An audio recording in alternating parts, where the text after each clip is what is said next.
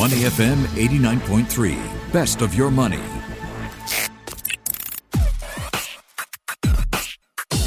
Money and Me on Your Money, only on Money FM 89.3. Welcome to Money and Me. I'm Michelle Martin. Most of us don't think about critical illness plans until it's too late, says my guest. And I think that's a very important point. You don't think about insurance for cars at the point in time when you're crashing. You need car insurance. It's not an optional. You know, you need one as long as you have a car. We have a body, but we don't think about critical illness plans, many of us, until it's too late. There was a DBS study that revealed over half of respondents say investment and insurance are equally important, but they would prioritize investing over insurance because they believe there's lower cost of entry when it comes to investing, and they think investments are more important, and they look at insurance premiums as opportunity costs. But as we age, maybe it's a good idea to consider critical illness plans. Not maybe, it is a good idea to always be thinking about critical illness plans. And what are the plans out there that can cover different types of illnesses and the stages associated with them? What are sort of the riders available for you here in Singapore? Elijah Lee is the Financial Services Manager at Philips Securities. He's really passionate about this topic, and he joins me live today. Good morning, Elijah. Good morning. Great to have you with us. Okay, let's start with the basics, okay? Critical illness coverage. How much coverage does one need? Okay, so critical illness coverage is basically a kind of insurance whereby if you are very sick, it provides you a sum of money. And this is in liquid cash, right? So you can choose what you want to do with it. So this liquid cash, really how much you should have, it's very dependent on the individual. So there are some rules of thumb. You sometimes hear about people saying that, you should drink 8 cups of water a day. So that's a rule of thumb, right? You've probably heard that one before. So some rules of thumb floating out there. Life Insurance Association, if I remember correctly, has stated that you need about 3.9 times your annual income in critical illness cover. But personally, I feel like it's more of meeting your key expenses, because if you are sick and you're out of work, the household still needs to run, right? So family cannot fail. So you need to make sure there's at least enough to cover, I'd say maybe 5 years of expenses at the minimum. And of course, you want some money for treatment costs that aren't covered by your shield plan. Remember last month when I was on the show, we talked about the shield plan that didn't cover everything. Yeah, so that's a rough guide. But the actual numbers, I'd say you should sit down and work it out with your financial advisor. Yeah. Okay, so rough guide, 3 months, did you say? 5 years of expenses. 5 years of expenses, okay. Yeah. If it's if you're really sick, it might take some time to recover. And why 5 years? My view is kind of like if you are fighting a critical illness, in 5 years, you should have won.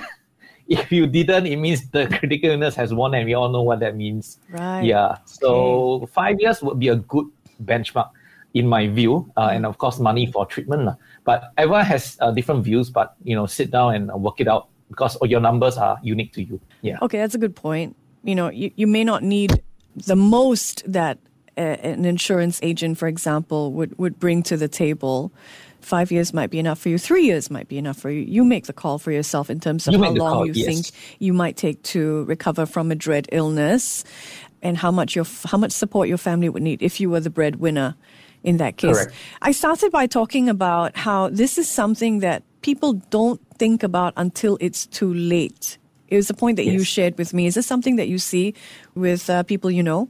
Yeah, actually, a lot of times, so insurance is very unique, right? It's one of those things that if you want to buy it, you can't buy it anymore. Most likely, you're in a position not to buy it anymore. But when you need it, but if you don't need it, meaning you're healthy, most people go around saying, I'm healthy, why should I need insurance? That's actually the point you can get it, because you're healthy. But if you're not healthy and you're like, I better make sure I protect myself because my health isn't, in the best state, there's a chance that you can't get it anymore. So that's the unique thing about insurance. Other things, other material items, I want to buy a new TV. Yeah, you want it, you go and buy it, and then it gets shipped to your house and you install it. Great, but you can't do that with insurance. Yeah, you need it, most likely you can't get it anymore. Okay, what do you think about people in Singapore, how aware we are when it comes to critical illness coverage, and what are the sort of plans available here? So the thing about insurance is really this is a presentation I came across, and if we look at it, right, the idea behind critical illness coverage is that you are a tree. Everyone is a tree, okay? So if we chop off the top of the tree as long as we're income, we can rebuild our assets.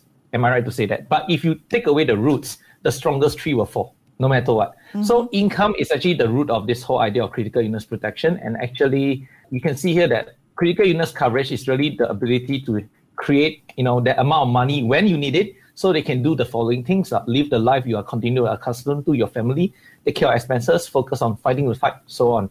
So if we talk about critical illness, it's really, to me, income protection, and because income is really the most important variable here. So there are quite a few types of CI plans. In fact, the market is always evolving.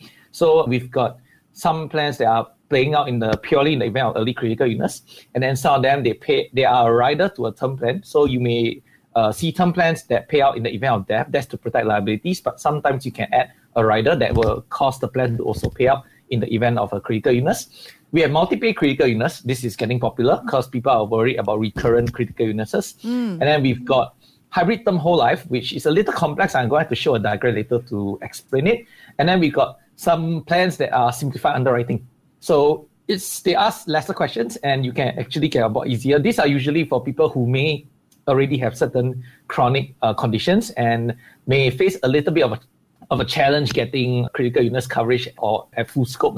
Yeah. Okay, that's actually very helpful that you might already have some sort of illness and you're not going to be completely excluded. There are plans that could cater to you. There are plans. Yes, correct. So plans, of course, there aren't that many. But for example, some of the plans do cover diabetics, for example. Yes. Yeah, so there's some hope for them at least. Because previously, if you had diabetes, I think it's really, very, very, very difficult to get critical illness cover. So you have diabetes, depending on the type, of course, but there are some plans that can cover you. What is multi-pay? Multi-pay critical illness is you're paid out at different times, right? Yes, Pure early critical correct. illness is early stage of the disease. You get a lump sum. Yep. Term critical illness, can you elaborate on that? Okay, sure. So term critical illness. Okay, so most of the time you have a term plan. Let's say you have a house or you have some dependents. You buy a term plan covering yourself in case you pass on, right? So let's say you buy a $1 million term plan. So if you die, that's $1 million to the family. Now, the question then becomes, what if you fall sick and you're not dead? So if you are critically ill, the term plan doesn't pay anything still. You have to die before the plan pays out. But if you add a rider that covers critical illness on top of this term plan, which is normally allowed, right, for most insurers, then you actually get the payout when you're critically ill. But take note that such plans, they only last for a certain period of time. So let's say today, say I'm 38 today. I'm 38 this year. Okay, so let's say I have a house, I have kids. I want to make sure that if I pass on suddenly, there's $1 million for my family. And as long as I pass on before 65, then there's that $1 million. After 65, my house should be paid up, my kids should have grown up. If I pass on, there's no financial impact on the family, right? So if I bought a term plan and it's only on death, then of course I have to die to claim that 1 million. But if I added a rider, and say, for example, I add a rider for 250,000 critical illness cover. So if I get critically ill, I get that 250,000 out of this term plan. But it does mean that when I die, the remainder that goes to my family is 750,000. So you can add riders in such a way. Okay. Yeah. Got it. Now, for people wondering, I have a new member of the family. Should I be thinking about critical illness for them? What about my children? What about if my mom is a housewife? Who should have critical illness coverage? Okay, so to answer that question, actually, I would say almost anyone is probably in a position where they might need critical illness cover. So let's take a kid, for example, right? So if you have a kid, okay, you have a new addition to the family. Now, let's say something happens to your kid, touch wood, but let's say it happens at the age of 5. If the kid has a critical illness plan and it pays out, actually the money is not for the kid, but it's for the parents. So that the parents have the option to maybe even take a year off work to be with the kid. It's something that a lot of people don't realize. Because I have seen a case, it wasn't my client, but the kid, I think, was 3 years old and had leukemia, right? And the father loved the kid so much that he quit his job for a year to look after the kid and, be with the kid during this fight against leukemia. But can you imagine the income loss to the family during that period? And it was very, very tight. So they really depleted everything. Fortunately, the kid actually recovered, right? So that is something that a lot of people do not think about.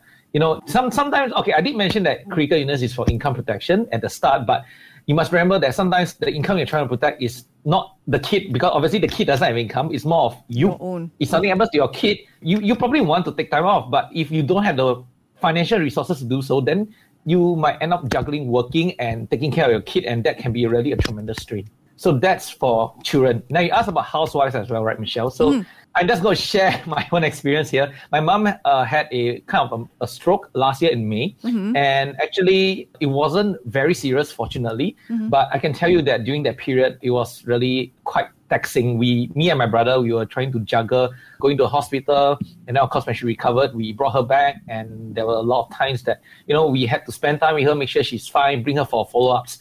Yeah, I'd say that if I could have the ability to just take 1 month off work, I'd do that. 1 or 2 months off work, I would have preferred that. But I had to juggle. And the reason is because my mom's critical illness, that stroke, was not severe enough to trigger a payout. But I'd rather have that, of course. Of course. Yeah. Well, glad to know your mom's okay. It's been a year and she's all right. It's been a year. She's all right. She's all right. Good. So really, you can see that CI cover isn't just for people who earn an income. Generally, those who earn an income would think about it, but there are scenarios whereby even if you have a kid or you have a housewife, actually a CI cover is still pretty important, because when you need it the most, you don't want money to be that barrier. Absolutely.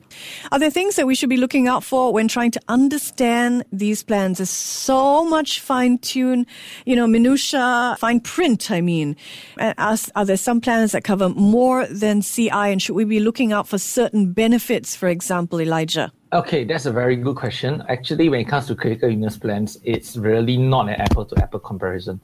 There are plenty of differences between critical illness plans. So, for example, the scope of coverage of critical illness plans. So let's say I'm looking for a critical illness plan and I'm on the market, and this is a comparison I did for a client. I can see that there are plans that actually cover different number of conditions, and on top of that, you can see that there are so many plans that out there that cover critical illness, and this is just one of the types, which was the hybrid term whole life plan, and all the number of cover conditions is already different. So this is one thing you want to take note. And you will notice that I did put something there called special conditions. Critical illness plans nowadays actually do have the ability to pay out in case of smaller complications. So for example, critical illness plans may have the ability to pay out in the event of, say, diabetic complications, dengue fever, which traditionally you do not associate as a critical illness. So critical illness plans have evolved over the years. They cover what we call special conditions now. And these are some of the factors you want to look out for when you are getting a critical illness plan. So on top of that, and this becomes fine print, you have to also know definitions, for example, but this is not something I actually expect the listeners to dive deep into. So let's take a look at an example. So the plan on the left side, you can see that it covers up to 36 plus 20, so that's 56 critical illnesses, but the plan on the right, 59. Now, saying vis-a-vis, if they were the same exactly in terms of price, all that, obviously the plan on the right side wins. Then we are looking at conditions such as, this was the special benefits I was mentioning. You can see that the plan on the left doesn't cover as many special benefits. You do see the diabetic complications I mentioned there. You do see some other things like arthritis, so on and so forth. And then on the right side, you see that there's a lot more scope of coverage. So plans can be very different, but actually to the man on the street, I actually don't expect them to know this. It's not something that they would know because they don't deal with this inside out, right, day to day. And then we talk about a very common one that I see. Okay, so we talk about cancer being the most common critical illness in Singapore. And most people do say that, can I claim I have a cancer? Typically, I say yes if the cancer is spreading. But nowadays, people go for health checkups. Medical technology has advanced. You might pick up the cancer at a very early stage. And if that's the case, your critical illness plan may not pay out because it might have been a plan that is designed only to pay when the cancer is spreading, aka late stage. So there are early critical illness plans which will pay out in the event of early stage of cancer, meaning that the cells are, for example, cancerous but haven't started spreading. But if you look at the screen, there's a definition here that says that, carcinoma in situ, meaning the cell is cancerous, but this insurer has limited the claim sites to basically the listed organs on the screen. But this insurer, the second one, basically doesn't limit you. So the scope will, of course, be bigger. But a lot of people do not know that. And it can make or break. For example, if you had a you detected cancer cells in a part of body that isn't under the list of covered sites, sorry, you can claim. But if you have the plan that says that as long as we detect growth of carcinomatous cells, meaning cancerous, correct. And they don't specify where you found it. As long as it's on your body, you get the claim. So there's a lot of difference there. Yeah. There's a lot of details there. Basically, you want someone who can answer basic questions, coverage, number of illnesses, and can you maybe go through a couple of dread illnesses, the common ones, and tell me the level and depth of coverage that might be useful? I'm always concerned about, certain types of dread illnesses. If I ask some of those questions, I think that might be helpful. Before, what do you have on the screen that you wanted to share, Elijah? Okay, so we have in Singapore a list of standardized critical illnesses. There's 36 of them, and those are really severe. You see things like dementia, end-stage kidney failure, things like that. Those are what we will call late-stage critical illness in today's context.